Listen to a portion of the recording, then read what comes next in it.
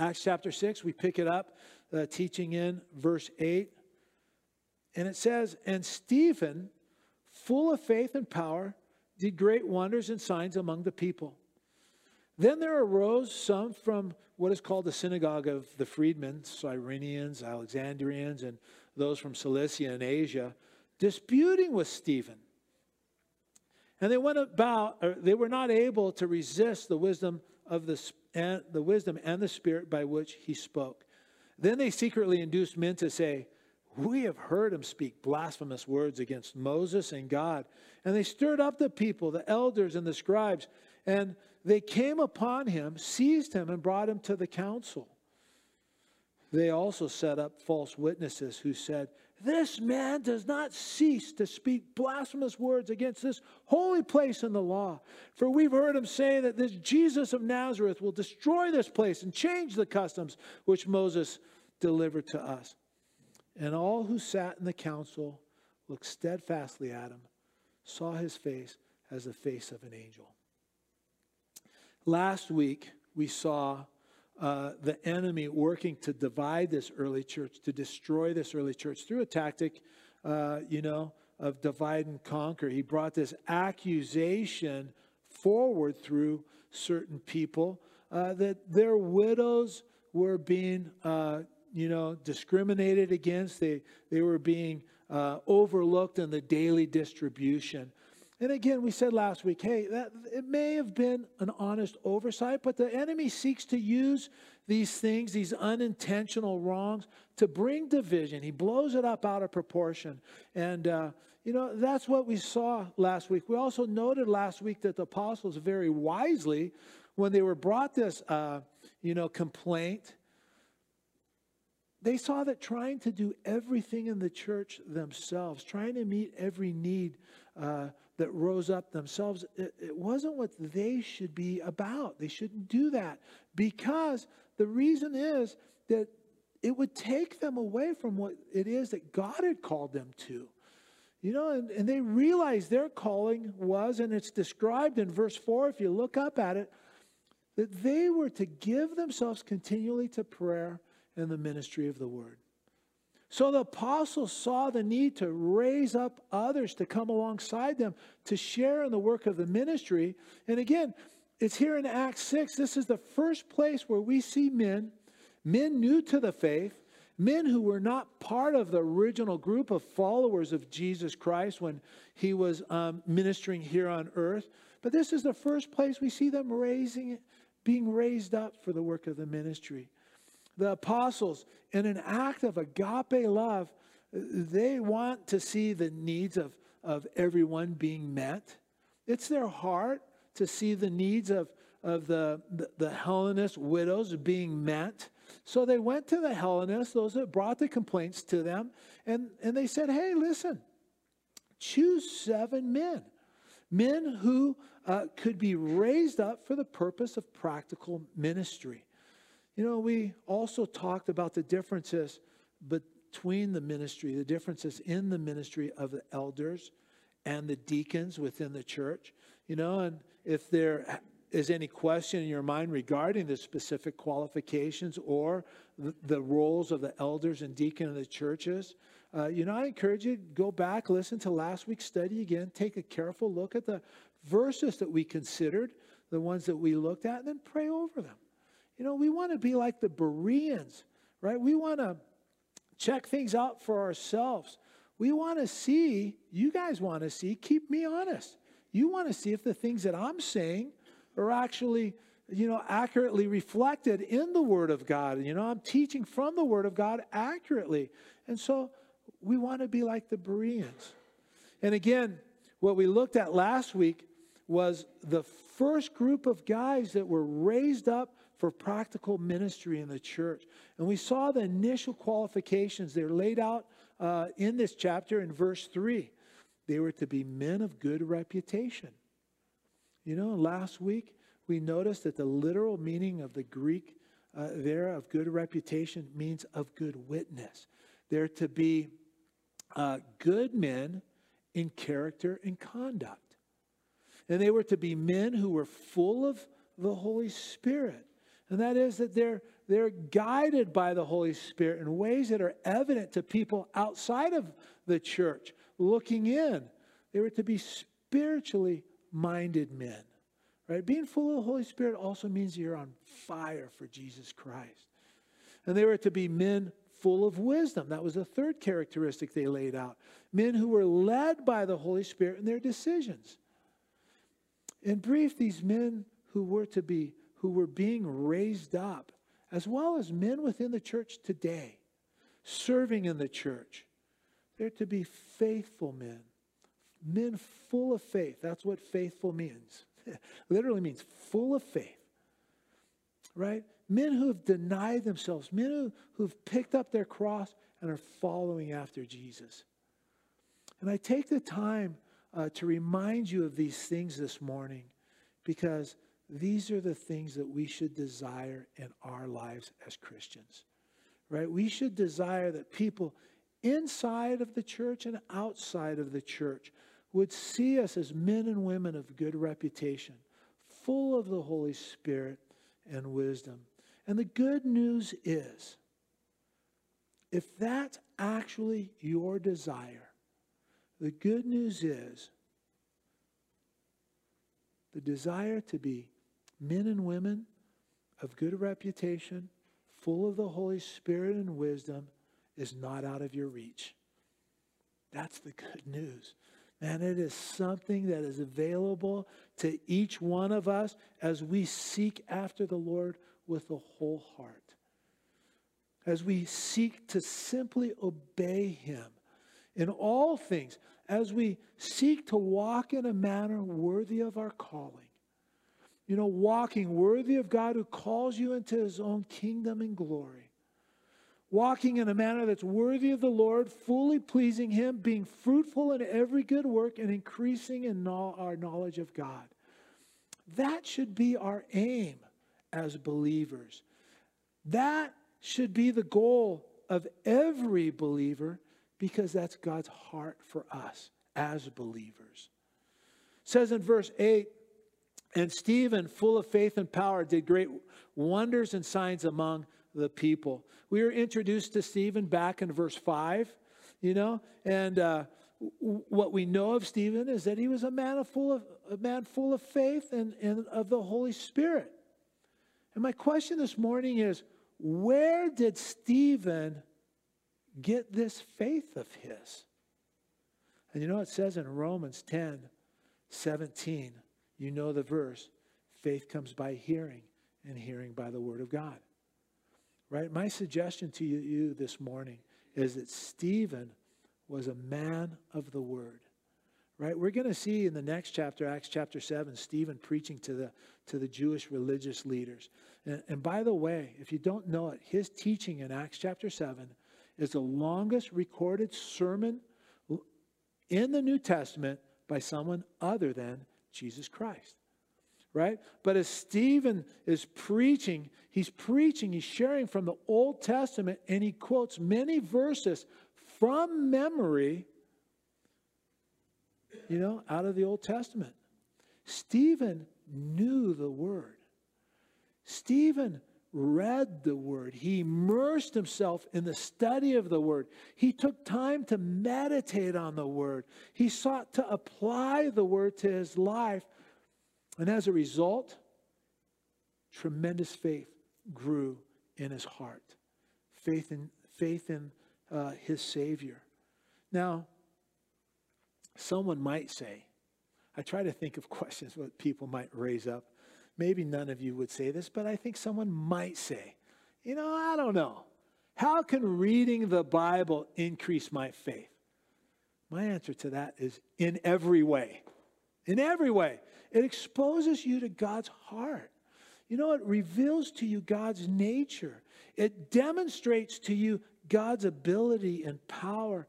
And it shows repeated cases of God's willingness and desire to do great things on behalf of His people. People like you and I, ordinary people.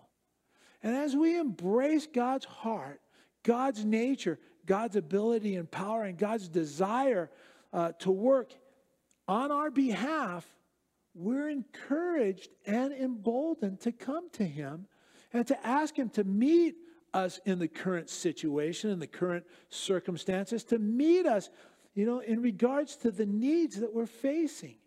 And as he does, it reinforces what we already know about him, so that we're encouraged to learn more about him, encouraged to dive deeper into his word. And then what happens is the cycle repeats itself. I mean, it's just genius. It's wonderful. It's beautiful. You know what?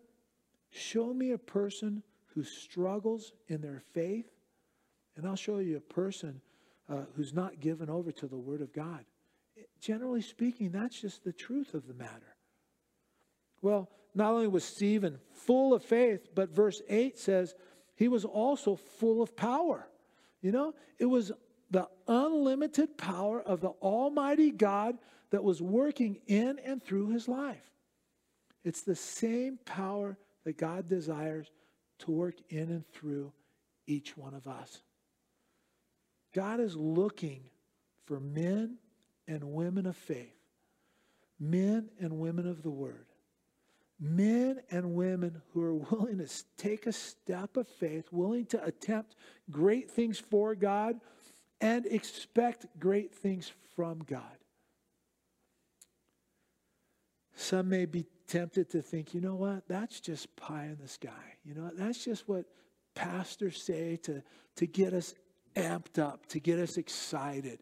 The reality is something that is a lot less. And that's not true. It's not true at all. God is looking for people. He's even searching for people, right, who will give him the opportunity to do great things in and through their lives. People like you and I. But it all starts with knowing the Word of God, being men and women of the Word. The Word produces faith. Faith produces a willingness to trust God.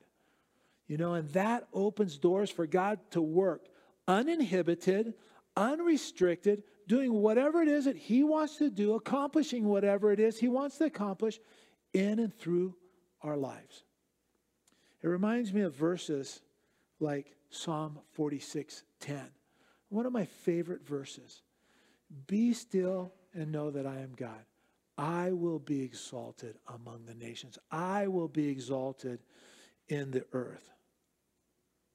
Without knowing the Word of God, without knowing the heart and nature of God, without knowing the power and ability of God, how can anyone be still in the face of overwhelming difficulties or just in everyday difficulties? How can a person do that?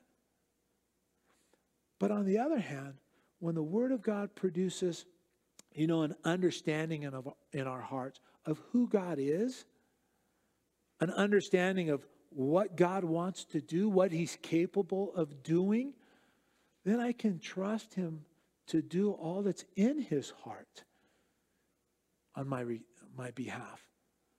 Uninhibited, unrestricted, resulting in him being exalted in my life, as well as being exalted in the eyes of the people, that are close around me, in the vicinity around me, and exalted in the eyes of the world as a whole. 2 Chronicles 16:9, again, it's another verse you guys all know. It's one of my favorite verses too. For the eyes of the Lord run to and fro throughout the whole earth. In other words, he's searching. He is searching. For the eyes of the Lord run to and fro throughout the whole earth to show himself strong on behalf of those whose hearts are loyal to him. That's God's desire. He desires to show himself strong. He desires to do great things on behalf of his people, on behalf of those who have loyal hearts towards him. The Hebrew word that's translated loyal in that verse actually means a heart that's made ready, perfect, complete, at peace, a heart that's quiet. And that's exactly what the Word of God does in our hearts. As we give ourselves to knowing God's Word, it makes It makes us ready for God to work. The Bible teaches us that the word washes over us. It cleanses us. It sanctifies us. It's through God's word that we can receive comfort and peace, a sense of quiet and calm. It's through God's word that we can come to a unity of faith and of the knowledge of the Son of God, to a perfect man, a mature man, to the measure of the stature of the fullness of Christ. And that's the man or woman. It's that man or woman, I should say. It's that man or woman, the perfect or mature man or woman. It's that man or woman that God is looking for, so that he might show himself strong on their behalf. Another one of my favorite verses is Daniel 11:32. And it's best in the New King James Version. It says, the people who know their God shall be strong and carry out great exploits. I mean, that's the type of man that Stephen was. A man of the word, a man full of faith in God, a man who knew God. And that's what allowed the power of God to work through him, as it says in verse 8, doing great wonders and signs among the people. And again, you don't want to miss it. The absolute, unvarnished truth of the matter is that same power is available to each of us. You know what? Don't make any mistake about it. Don't diminish it. Don't downplay it. Don't, disregard it. The truth is God wants to do great things. He wants to do great wonders and signs in and through you and I as we go forward in Jesus Christ. And I believe it with all of my heart. I am willing to stake my life on that. The only question is, are we willing to be men and women of faith, men and women of the Word? Will we be men and women of the Word, totally given over to the Word, knowing it inside and out, being able to handle it properly, allowing it to wash over our lives, producing in us the faith that delights God? Again, the eyes of the Lord are searching throughout the whole earth, looking for a man or woman whose heart is loyal to him, so that he can show himself strong on their behalf. And every time I read that verse, my question is, and my question to you this morning is, why not you be that man or woman? Seriously, why not? Why not? Verse 9. Then there arose some from what is called the synagogue of the freedmen, Cyrenians, Alexandrians, and those from Cilicia and Asia, disputing with Stephen. It's interesting to me, in Acts 21, we're going to get there in a few weeks, but in Acts 21, when Paul was arrested in the temple for allegedly bringing in a Gentile into the temple, you remember the story, right? He identifies himself as a Jew from Tarsus in Cilicia. It just makes me wonder if Paul was one of these men who were disputing with Stephen here. If not out front leading the dispute, I wonder if he was just one of the men in the group. I mean, think about it. Where did Luke get the details of what we're looking at today and in the next few weeks, chapter 7? Where did he get the details like they disputed with Stephen, but they couldn't resist his wisdom? That the scribes and the elders were part of the group that seized Stephen. That they gathered these false witnesses to testify against him. And then the detail that's very specific. Where did Luke get the detail that Stephen's face was the face of an angel? It shined like an angel. We need to understand, Luke was the traveling companion of Paul during his second and third missionary journeys and then on into Rome. It's very possible that Luke is getting the story from Paul, who had a first-hand account because he was there. Now, I wouldn't be dogmatic about this. We don't know. The Bible doesn't say so. We can't be sure. But I think it's an interesting possibility. In verse 10 it says, and they were not able to resist the wisdom and the spirit by which he spoke. They were unable to resist. They were unable to stand against. They were unable to refute. They were unable to oppose Stephen and his wisdom and the spirit by which he spoke. And it's so instructive to me. Stephen was a man of the word. Therefore, he was able to rest and trust in the Lord in each and every circumstances, knowing that the battle is a spiritual battle. It's not a fleshly battle. Ephesians 6:12, again, another verse you guys are well aware of. For we do not wrestle against flesh and blood, but against principalities and powers, against the rulers of darkness of this age, against the spiritual hosts of wickedness in the heavenly places. Being a man of the word, Stephen knew that the fight was a spiritual battle, right? And he's very aware of how God has repeatedly delivered his people in difficult times. And because of that, Stephen was able to trust and just rest in God. He was at peace. He wasn't anxious at all. He wasn't worrying. He wasn't fretting. And I'm sure that infuriated those opponents of his, those guys that are trying to resist and refute his wisdom. Stephen believed what Jesus said in Luke 21:14 and 15. Jesus said, therefore, settle it in your hearts, not to meditate beforehand on what you will answer, for I will give you a mouth and wisdom, which all your adversaries will not be able to contradict or resist. I mean, it's exactly what we're seeing happening here with Stephen. It's God's promise fulfilled in Stephen's life. But when these men couldn't put a stop to Stephen and his wisdom by which he spoke, they resorted to the same tactics that they used against Jesus. False witnesses, false accusations, they're stirring up the people. I mean, listen, it just happens to be the devil's playbook, right?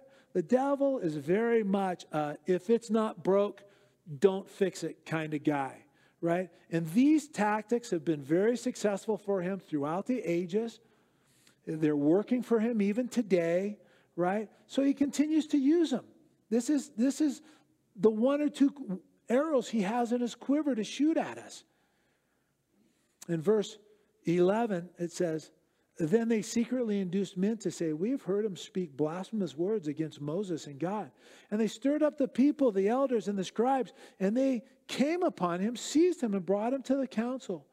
They also set up false witnesses who said, this man does not cease to speak blasphemous words against this holy place and the law. For we've heard him say that this Jesus of Nazareth will destroy this place and change the customs which Moses delivered to us. Stephen didn't say any of those things. You know, it was all a lie. Turn with me to John chapter 15, okay? John chapter 15.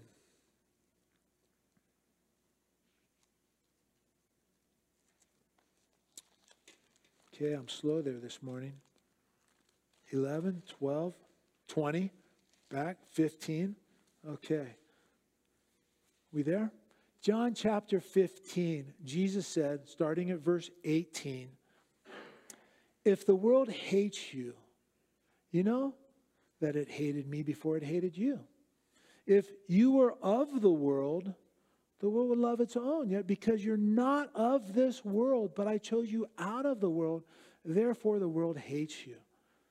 The attacks come because we're not of this world. We're citizens of heaven. And the world hates us for that reason. Now, keep your finger here in John because we're going to turn back to it. But keep your finger here and turn over to 1 Peter. The way I remember where 1 Peter is after Hebrews, you got the boys. You got James, you got Peter, John and Jude.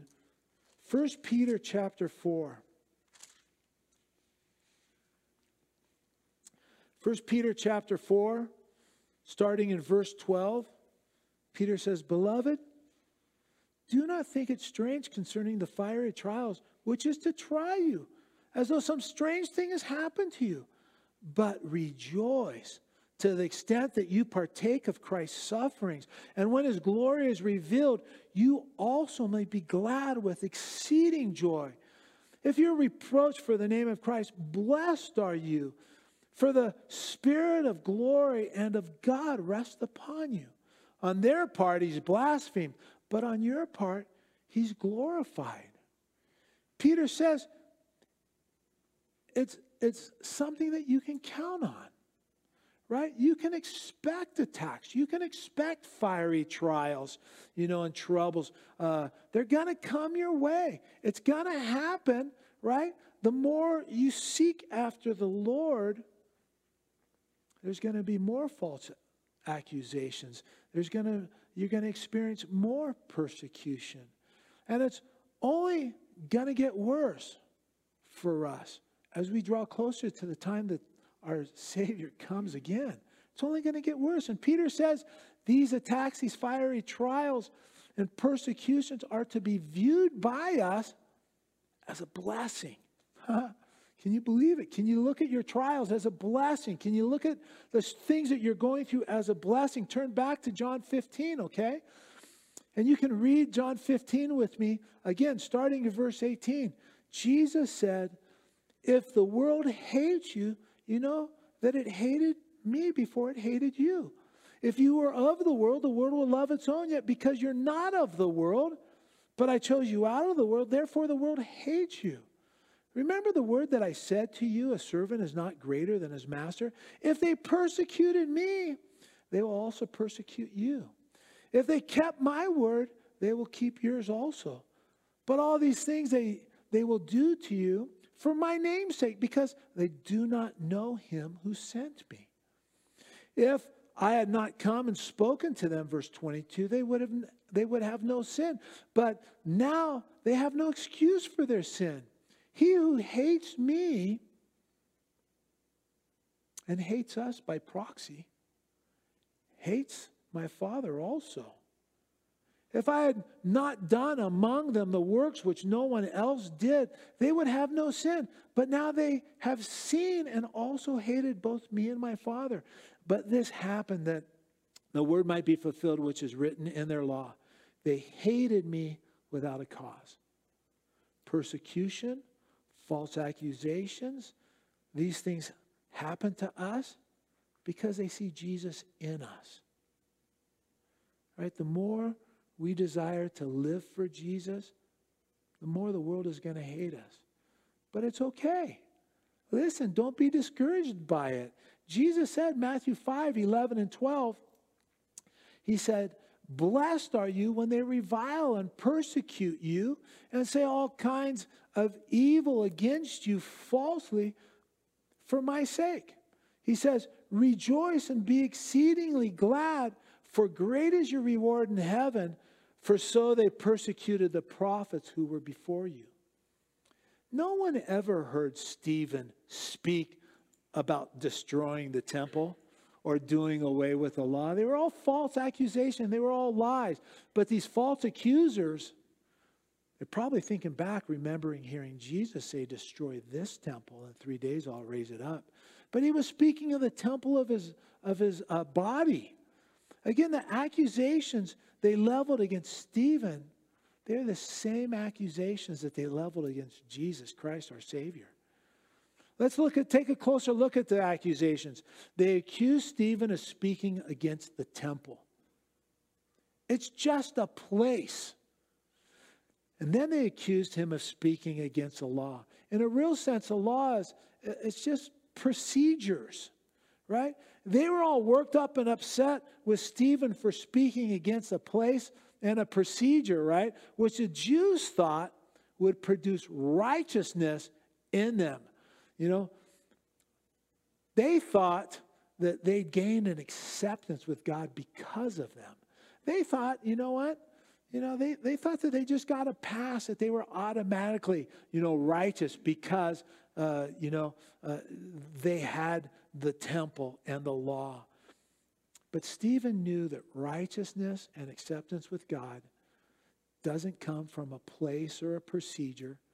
It comes from a person, the person of Jesus Christ. And Stephen trusted in Jesus Christ. He placed his faith in him. And because of that, he was at perfect peace, right? Which is a result of a relationship with the Lord. And Stephen, his peace, it was evident on his face. Verse 15 says, and all who sat in the council looked steadfastly at him, saw his face as the face of an angel.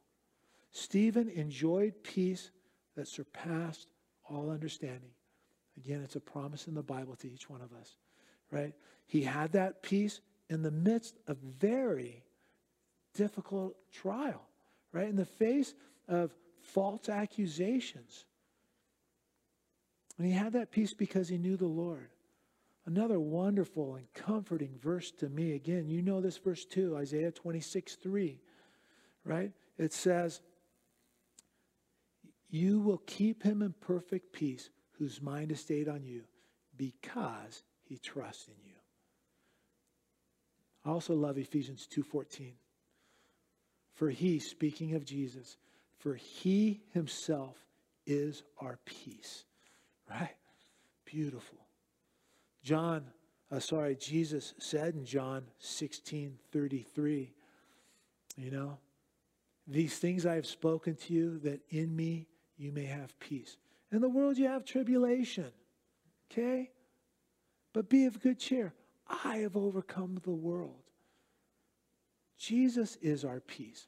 Peace in the world is fleeting. But peace, the peace that we have in Jesus, is forever.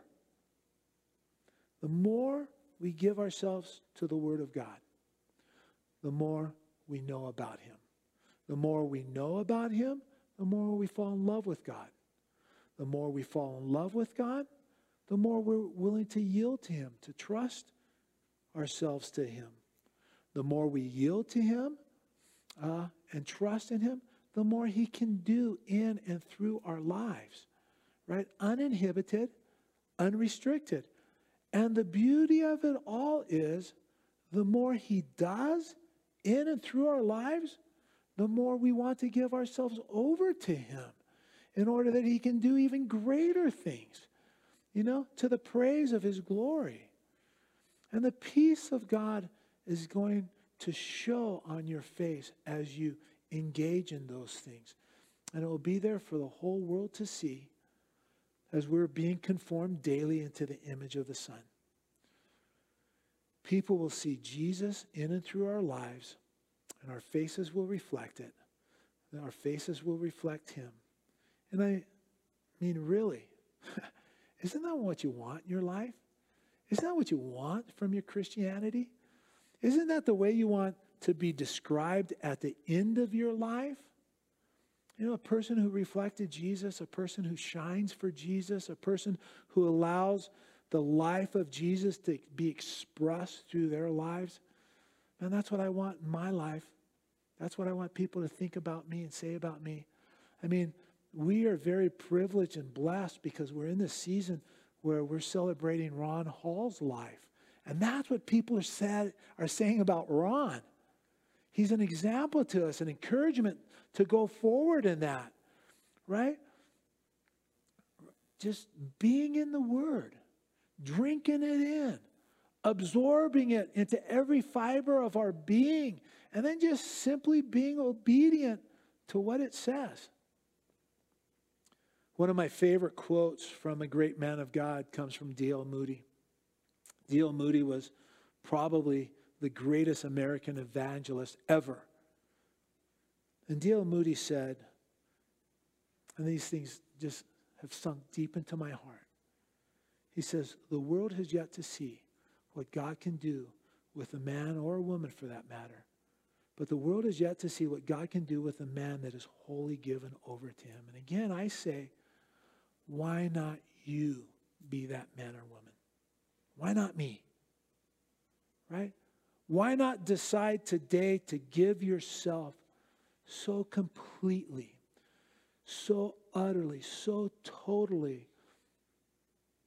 over to him, opening the door to him to do whatever it is he wants to do, uninhibited, unrestricted, in and through your life to the praise of his glory. You know, I don't sleep really well on Saturday nights. Some days, man, I sleep like a baby.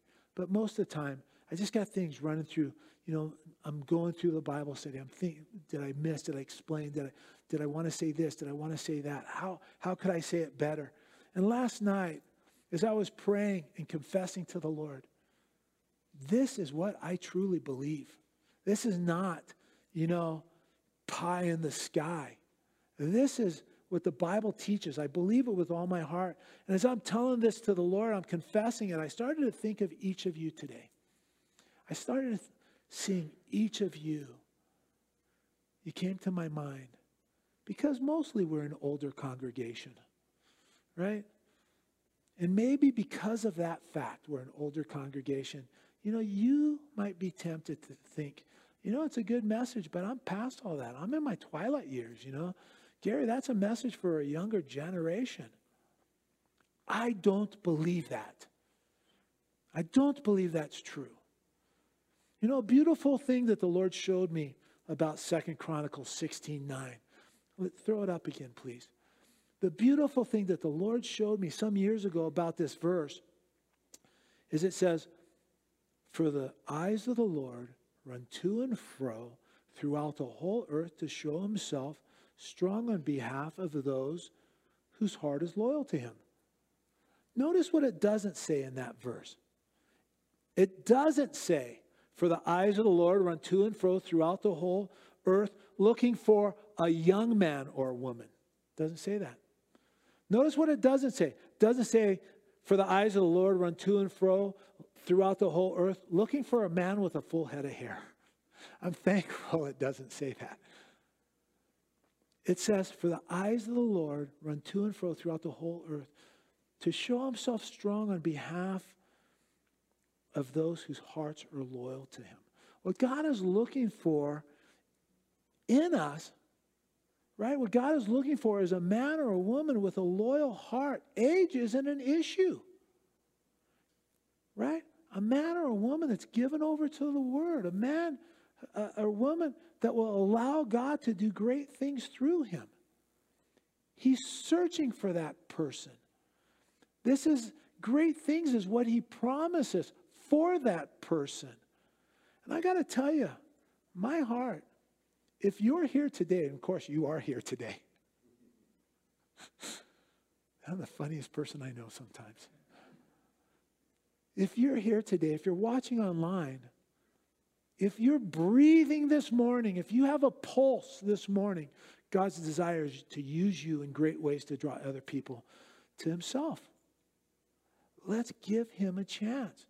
Let's give ourselves to the Lord completely, totally, holding nothing back. And let's see what he'll do. I believe, and I believe it with all my heart, I believe that our best days are before us.